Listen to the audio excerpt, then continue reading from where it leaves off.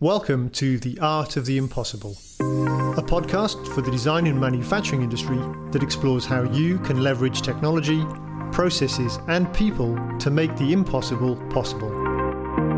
I'm Asif Mogul, Senior Industry Manager at Autodesk, and each week I'll be joined by two experts from the design and manufacturing world to discuss their perspectives on the challenges our industry faces and share what they're doing to overcome them. From smart products, mass customization, digitization, supply chain resilience, and the convergence of once diverse industries, this podcast is for anyone that runs a design and manufacturing business who's interested in making things possible.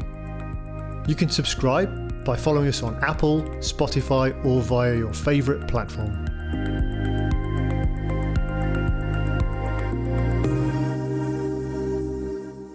Hello again, welcome to the podcast. Now, Henry Ford is famously quoted for saying about the Model T that his customers could have their car in any color they want as long as it was black.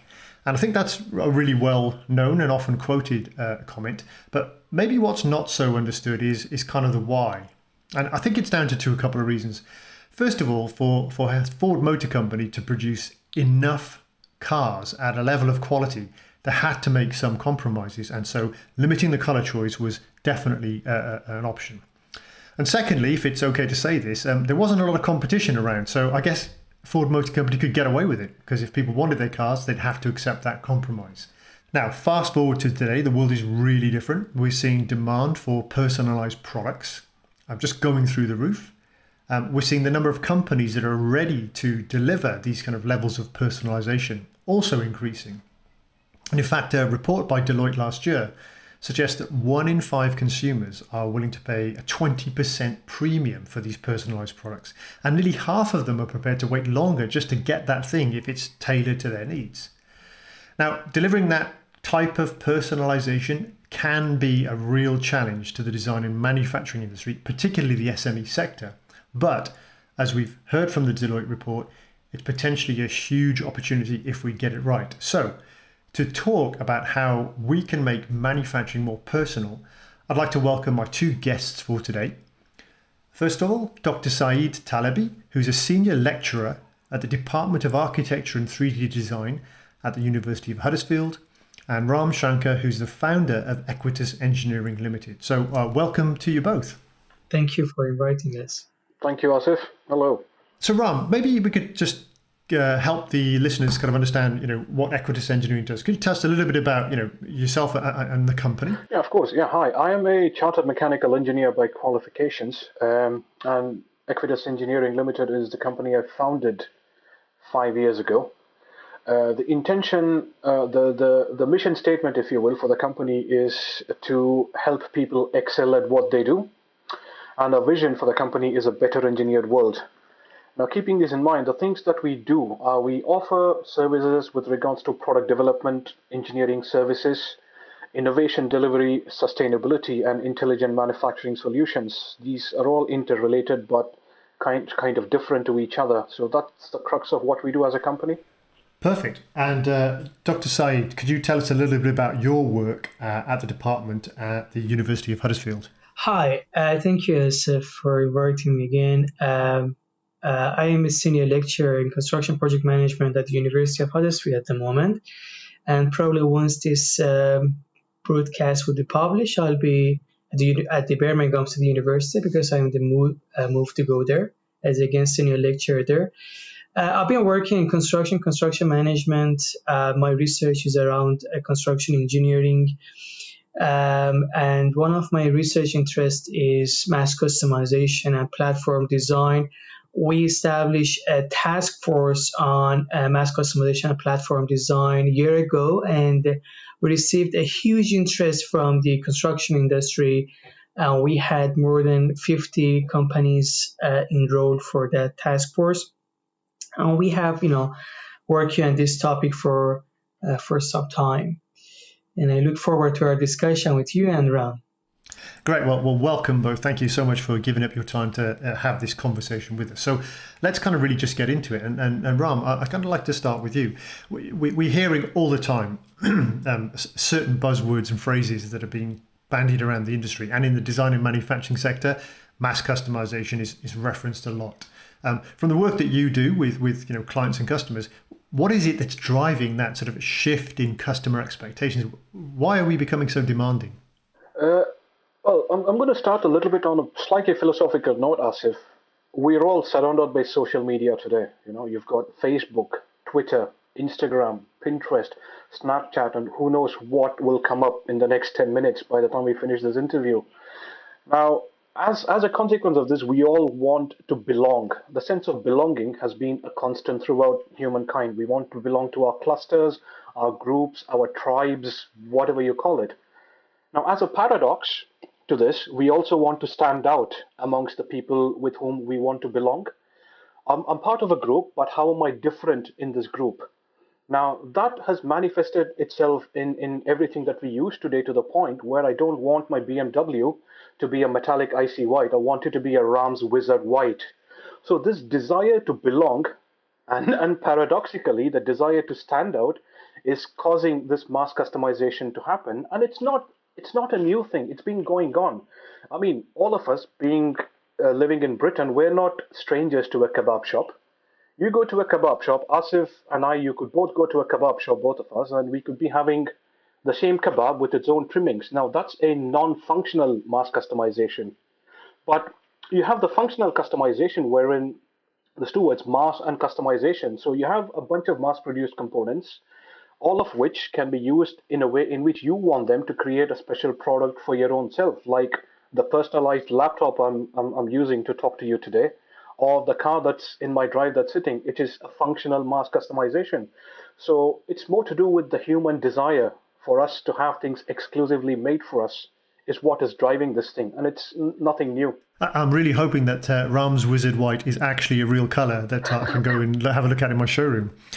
So, a really strong sense of it's just human nature, this kind of need for wanting to feel like we're part of something, but maybe in a unique way that's very meaningful to us. And that's probably a clear indication of certainly what's driving this trend in the design and manufacturing sector. But Dr. Saeed, it isn't just the manufacturing industry that seems to be bitten by the mass customization buzz. I mean, you work in a complementary industry, sort of the architecture and the construction world.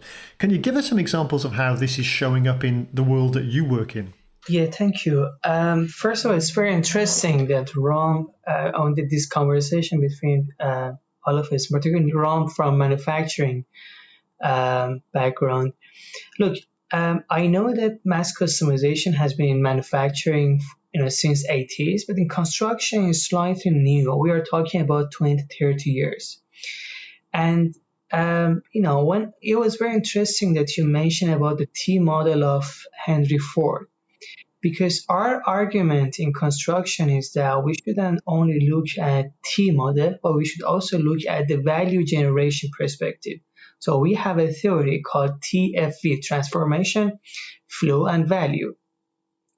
So we also think that how we can deliver the value to the customer. So in construction, there has been, some programs around the world, particularly developing countries, about how we can, provide like social houses, like houses with a bit lower cost because of the housing shortage. Initially, most of those programs have used mass production ideas, which means repetition and standardization. Right, but there is to reduce the cost, obviously.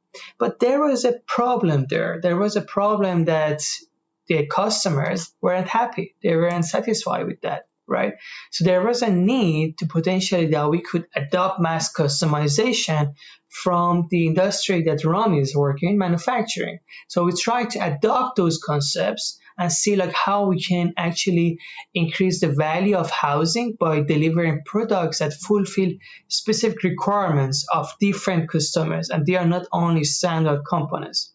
So mass customization as a strategy emerged in the construction industry, and we have been working, and the idea of course our idea is that reaching a large number of customers, right, like in mass production, but giving them an individual treatment, like like craft production. So that's something that we are trying to do, and particularly we have been successful to implement that in offsite construction, which is very close to manufacturing to some extent. And that's really interesting. You kind of mentioned the word value there, Dr. Saeed, and it's kind of made me think that I guess many people's perceptions of mass customization is it's limited to the physical dimensions. I can have a pair of jeans that fit me, or a pair of trainers that fit me.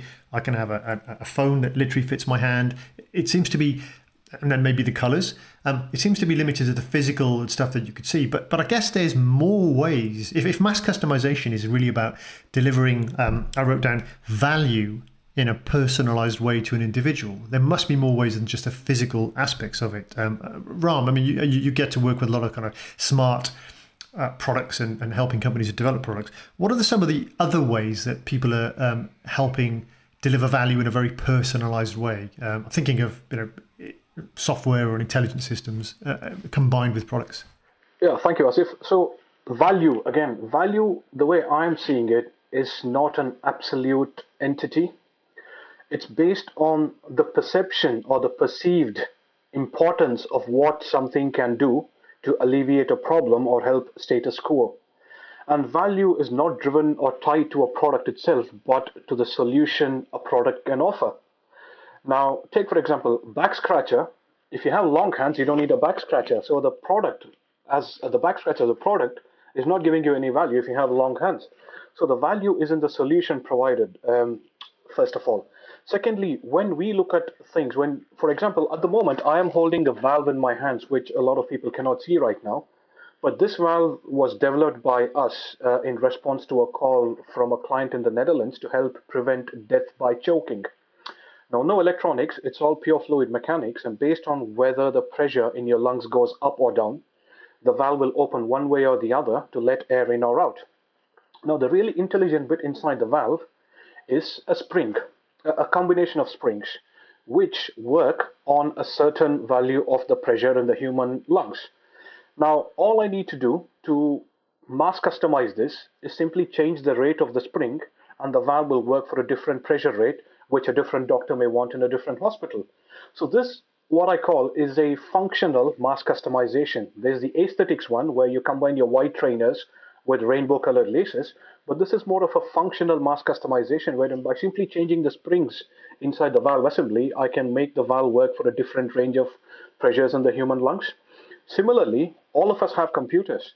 It's the same Intel chip, it's the same RAM chips, it's the same set of hard drives, but I can pick a combination of an i7 with a 32 GB RAM and a 1 terabyte hard drive, which are all mass-produced components, bring them together, assemble them in a certain way, and then enhance its functionality by asking for a 64-bit operating system or Windows or Linux or whatever. So that's again a functional mass customization in the software or in the computer industry. One more example, Airbus and Boeing kind of mass manufacture their aircrafts, but they tailor the interiors of the aircrafts based on various customer requirements. That again is a mass customization, but it isn't obvious to us, but that's again a mass customization carried out by Boeing and Airbus to cater to their various clients. And the functionality will also depend on what each customer wants to provide to their passengers, what airlines want to provide to their passengers. So there's various things happening in the mass customization world in the field of manufacturing. I think in my mind, I'm building a really kind of nice, almost like not a Wikipedia definition, but a broader definition of mass customization, which seems to be about the combination of different aspects of a thing, right? Could be, as Ram, as you said, the aesthetic or the functional. There could be just physical materials. There could be software. It seems to be this combination of different bits to deliver unique value to solve a specific problem for more of an individual basis. And so, it's hardly any wonder that people are going crazy for it. And I think if you can get it right, we are seeing some examples of companies that seem to be really, in that spot and kind of maximizing their potential. So I'm just wondering what examples have we got of companies that are really doing it well? So Dr. Saeed, from the work that you do, who in the sort of architectural construction world do you think is really getting mass customization, really right on the nail? I think the question that you asked was absolutely spot on, that mass customization is not about only physical configuration of different elements. It's more beyond that, to my understanding. So initially, when we adopted mass customization in construction, we were thinking that how we can increase our capabilities to produce variety of products, variety of architecture drawings at low cost. But now our focus is broader, and we emphasize on supply chain coordination and customer involvement in the process of designing, producing, and delivering mass customized products and services. So it is really beyond that physical aspects, and it is more leaning towards value perspective. So in terms of what exactly companies are doing, there are different level of proficiency and adoption of mass customization.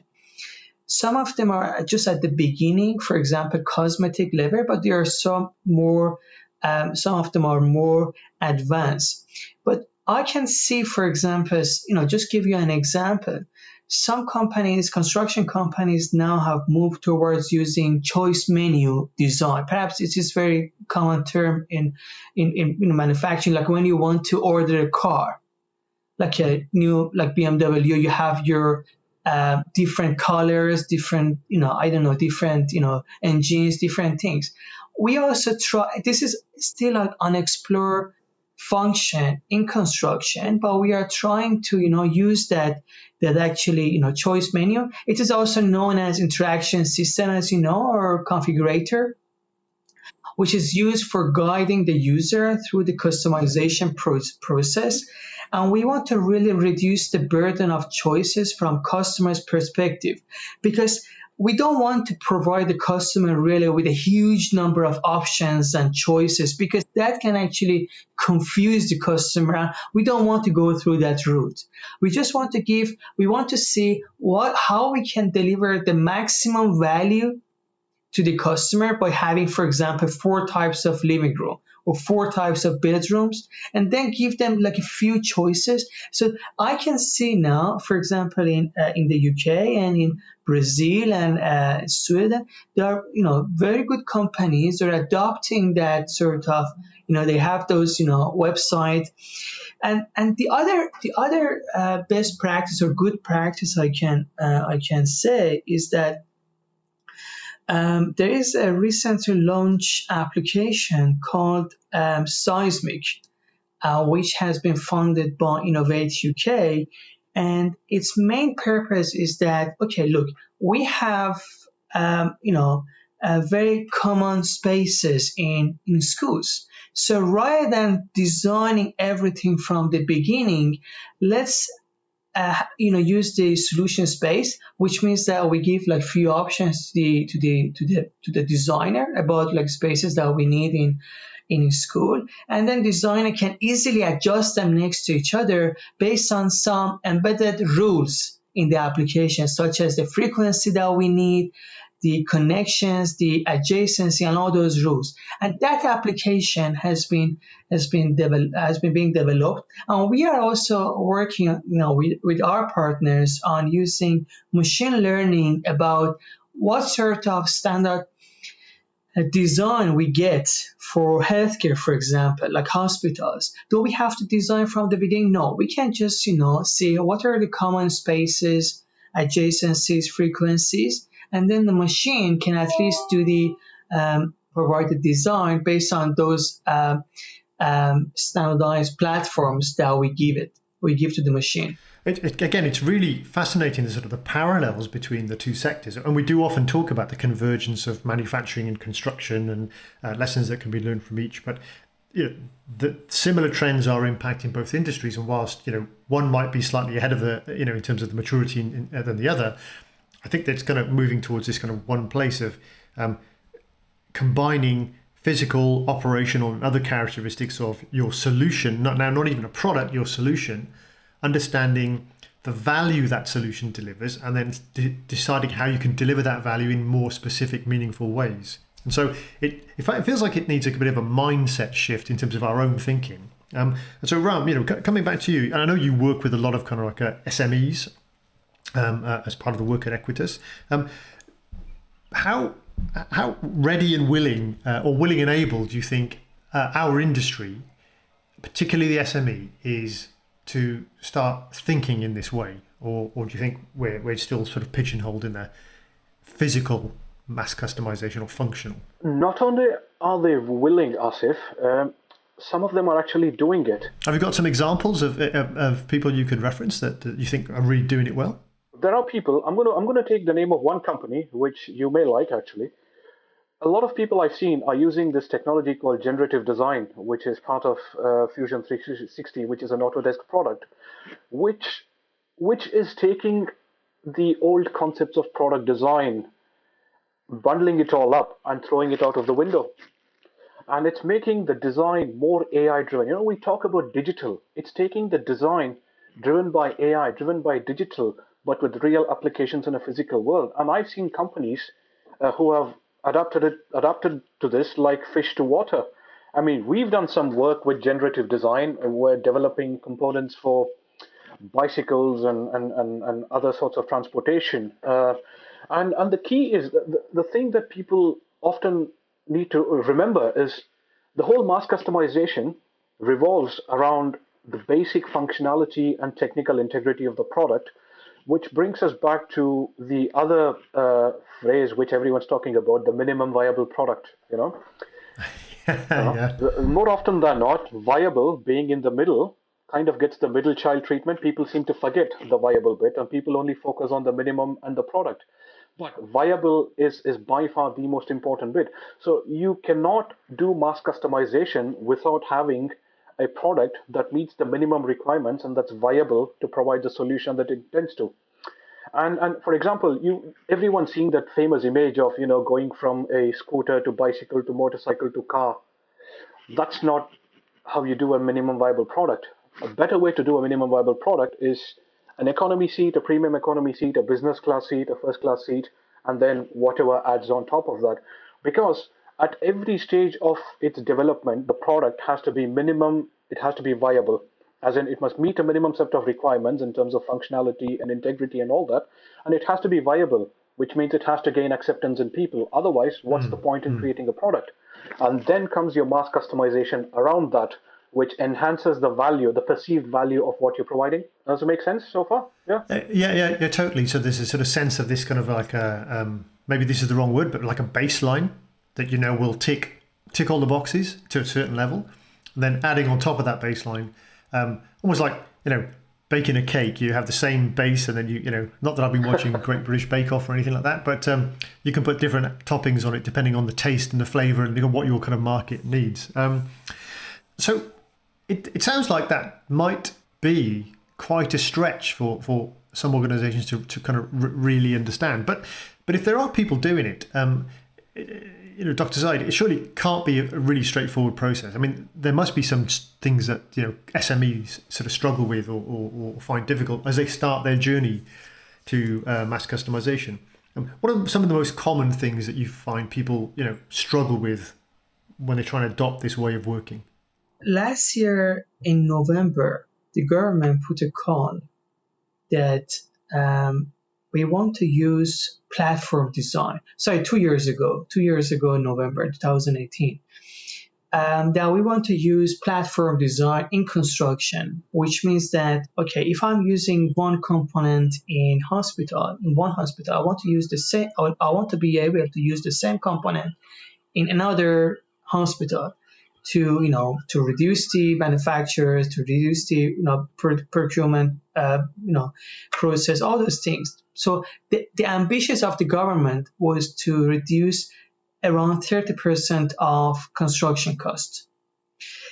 But as we can imagine, platform design, which is associated with the standardization, got a very negative feedback because, again, we are going through the reputation, standardization, and we're going to get, the same spaces. And that's not good from the client perspective and the customer perspective. So Then we said, okay, we can mix this platform design with mass customization, so we can provide a variety of platforms to the end user to choose. But surprisingly, none of the tier one contractors were willing to adopt this concept. So at the moment, there are some offsite, companies working offsite construction that they are doing, this concept of mass customization, platform design, but it seems there is a hesitant to say that we are doing. But why do you think that there is that sort of reluctance or hesitancy? What do you think is behind that? Because they think mass customization, platform design, which means that we are moving towards standard designs, and it means that there will be less work for them in future. Because the same thing can be done by the generative design, for example, the software. There is no need for architects, designers. Or we are using same products, so there would be the need for less manufacturers, contractors, there would be less need for... So the industry seems to think that if we move towards that route, it means less job in future. So in a similar kind of argument that we hear a lot about automation and robots, will take the jobs of human beings, which some people believe and some people think is not true. It sounds like it's a similar kind of concern about if we automate the production of these kind of variations of products, then there'll be less actual work for human beings. Would you say that's true, Ram? I mean, we hear so many examples, and the one that's always quoted is what desktop publishing did to the printing industry. It decimated the traditional market, but now the DTP business is, billions and billions and billions of dollars in a global industry. But do you think that the level of automation as applied to mass customization will threaten jobs, or will it create more opportunity than it sort of destroys? Wow. Okay, you didn't put me in the spot there at all. Thank you, Asif. Right. I'm going to use a movie culture reference. Now, the problem that I see in the sector when we talk about the Industry 4 or the digitization is, depending on whom you're talking to, the future is painted in a very dystopian manner. If you talk to the robotics people, it's Terminator. Robots are going to steal your jobs. If you talk to the people with AR and VR, it's a combination of Inception and Matrix. What's reality, what's not, and it's a dog's dinner. But the real heart of the matter is, the way I look at it is, digitalization or the digital technologies is a natural evolution of the industry driven by technology, as was the previous three industrial revolutions. We started with water and steam. Along came electricity. We quickly adapted electricity to drive our mills, and then came the CNC. And now we are basically banking on the power of data and what computers can do. And the common trait throughout the history of the industrial revolutions has been taking the best of what technology can do at a given state of time, combined it with what people are good at, which is, intuition, instinct, a sense of ethics and moral responsibility, and being decisive. And when you combine these two is when you get the maximum from any industrial revolution. Now, there's a difference between jobs going and job titles going. The way I see it, job titles will go, but the jobs will be different. People will still have jobs, but their job titles will go away. And which brings me back to the skills thing. Everyone's talking about skills, and which is why I feel I also need to talk about skills in this forum, because it'll be an incomplete conversation. Now, the problem with skills is people, again, we're all focused on the technical, on-the-job skills that we need, but that's going to change. I don't know what skills I'll be needing in 5 years' time, but I know one thing for certain: if we teach people resilience, critical thinking, problem solving, these what I call as life skills, then you enable and empower them to go out and find out what they will need in terms of on-the-job, hands-on skills, and they will train themselves and adapt themselves to the need of the industry. So the focus for us has to be on resilience, critical thinking, problem solving, and all these things that form the foundation or the bedrock for further skill development. That's my take on the matter. So there's a sense of our roles and the nature of our work. it will be disrupted, but there's disruption through an evolution in terms of, let's take like a mechanical engineer student who's just graduated. Today they come out with a certain set of like knowledge and skills and expertise that they've been taught, but in the future, what they need to learn and need to know is going to evolve. So and I think that the same thing will probably apply to existing jobs that you might find across any sort of design and manufacturing company. Dr. Saeed, what's your view on that? Is it more of a disruption or an evolution, or where do you think it lies on that spectrum? Well, there is a huge focus at the moment in the construction industry on digitalization, automation. And it seems that the future is around that. So there is no other choice than moving towards digitalization or just lose a job. And also in academia is the same thing. Our research used to be, for example, on theory or more conceptual frameworks, but nowadays is everything should be around digitalization. Otherwise, our research is not interesting unless it's less likely when we get research funding. So it is very important. I do agree with Ram that the job titles change. For us, the fact is that we need to be focused on how we can get the ideas from manufacturing, get the ideas from how we can digitalize the processes in construction.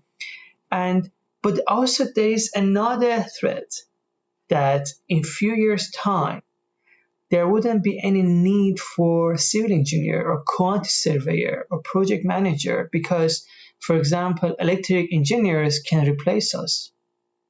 So that's another theme of school of thought in construction at the moment, that how we can avoid that, how we can still say, right, we need those skills.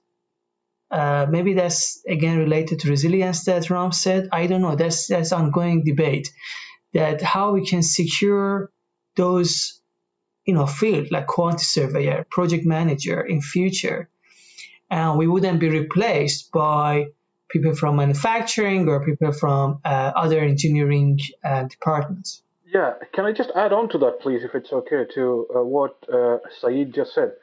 In the 70s and 80s, Barcelona, the football club, pioneered a concept called total football, which meant any of the 10 outfield players could play anywhere on the pitch. Now, let's take that logic and apply it into our industries, both manufacturing and construction, which means we become, rather than task-driven, we become results-driven, which means any person within the team or the organization can pick up a particular job and run with it with a reasonable proficiency. And what will happen as a consequence? Well, it'll require a massive shift in culture within the industries.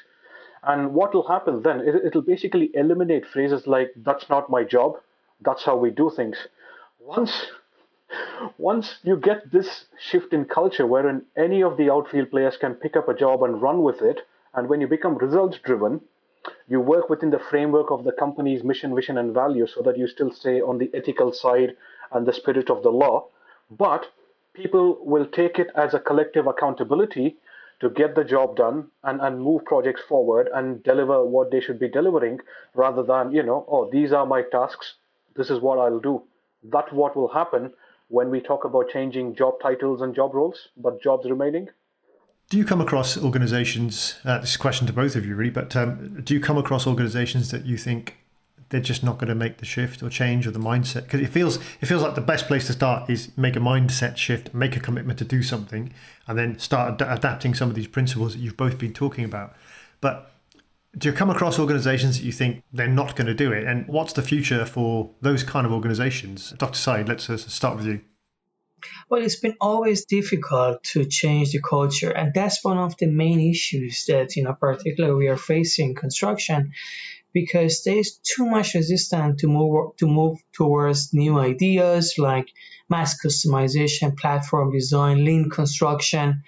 But recently the construction industry has seen benefits of adopting new philosophies. Because it is hard to prove from the monetary perspective that, look, this is going to give you profit if you adopt those ideas. So there has been a huge, work on changing the industry's mindset towards new ideas, more novel ideas. And recently, there has been a good progress. We are moving towards those ideas. Particularly, there has been a very good collaboration with the construction industry and the academia. So we are doing a lot of, research together, research projects that are more focused on the industry and short, delivering short benefits to the industry. And so there has been a good progress, but I would say that, as you said, cultural change is a big barrier for any improvement, and that is why maybe construction industry, when you look, for example, productivity in construction industry, it hasn't changed since 30 years ago. And so the culture seems to be holding us back, certainly from what you're saying in the construction industry. Ram, earlier on, you were saying that you felt that the manufacturing sector is certainly more willing and actually doing this kind of stuff. But for those people that aren't embracing that change, what do you think the future for those kind of organizations is? Okay, I'm trying to find a nice way, a pleasant way to put it across, but I'm struggling to do that. So apologies for my choice of words in advance. It's basically going to be Charles Darwin all over again. Adapt or perish, for lack of a better phrase, because it's a bit like, the anecdote about frogs in boiling water. You stick them in water and they're fine, and you start heating the water up. They think it's going to be fine, until they basically boil to death. I'm afraid, I'm really worried that it might happen to some companies who really do not see how this is going to happen. But then again, you can't simply point fingers at the industry and say, you guys need to change. If you look at, for example, the construction industry, or even some of the more security onerous, highly regulated industries, they're all driven by regulation. They're all driven by standards and codes and all of that. And they have to comply with what it says on the standard or code. If not, their products will not gain acceptance.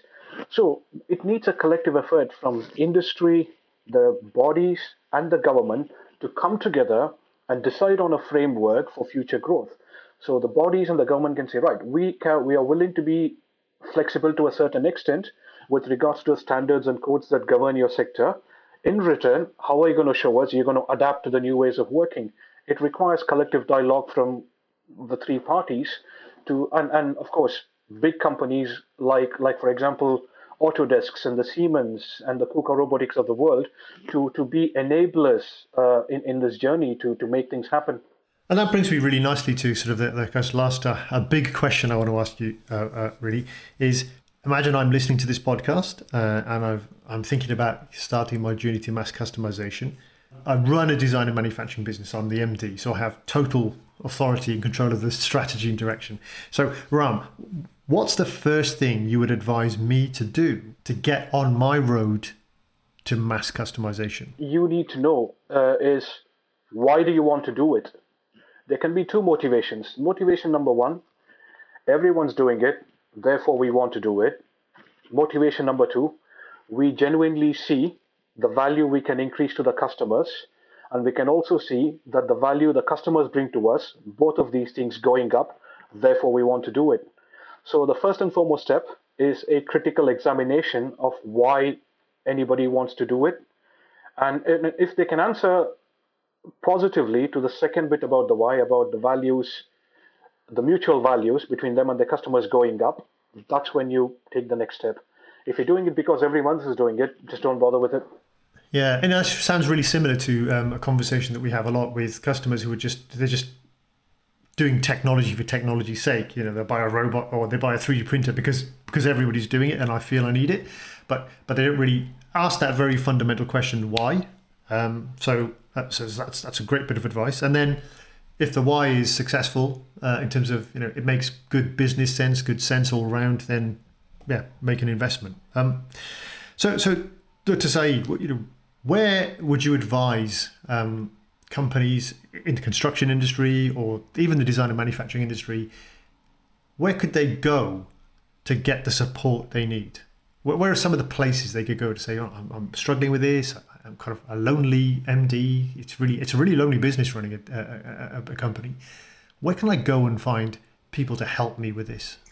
That's a very good question. So for us, it's about really research, a fundamental push to the industry rather than commercialization. So as an academic, I'm very much interested to work with with companies through the task force that we have established on mass customization platform design. Run some case studies, do some knowledge transfer, KTPs or knowledge transfer partnership between the industry and academia. So we can get PhD students or we can get KTP associates to go and work, work with the company, show them the best or good practice in mass customization, teach them what are the options in mass customization, what have been the good practice, what are the philosophy, what are the theories behind that, and then for us would be more publications, would be more research, and then more importantly, more justification that why this happen, why do we need mass customization? So, and then, that would be a starting point for us and companies who are interested to focus on this topic. Dr. Saeed, you were talking about picking a project and giving it a go and maybe reaching out to universities and partnering with them. Ram, what would your advice be on actually getting actual help to start your journey to mass customization? First thing to do, like I told earlier, is to start with your why. And if you're trying to get a better hold on the why, perhaps talk to a third-party neutral expert like ourselves or neutral entity like ourselves who can come and help you clarify the why to begin with, and then perhaps create a journey for yourselves with what needs to be done, how you go about doing it, and then prepare a plan with distinctive actions and timelines with who does what by when and what benefits you will reap at the end of it. We're happy to work with people who want to kind of get onto this journey, and we have enough support with the industry, from the industry to do this. Fantastic. So listen, there we have it. Mass customization. It doesn't seem to be about creating bespoke products. It seems to be more about the solution and the levels of value that solution, or as Ram called it earlier, this is the minimum viable, let's emphasize the minimum viable product can deliver. To deliver it to customers, it seems to be critical that we understand the physical, the operational, and the other characteristics of the solution that you're offering, and figure out how you could combine those in kind of uniquely meaningful ways to deliver that sort of personalized value. And having a very clear understanding of why you want to mass customize as opposed to I should. Maybe some of the best places to start are sit down with your team and say, well, why should we do this? What could the world look like for us if we did adopt some of this kind of thinking? And then from what Dr. Saeed was saying is, well, pick a project and say, maybe connect your university and kind of give it a go and share the results.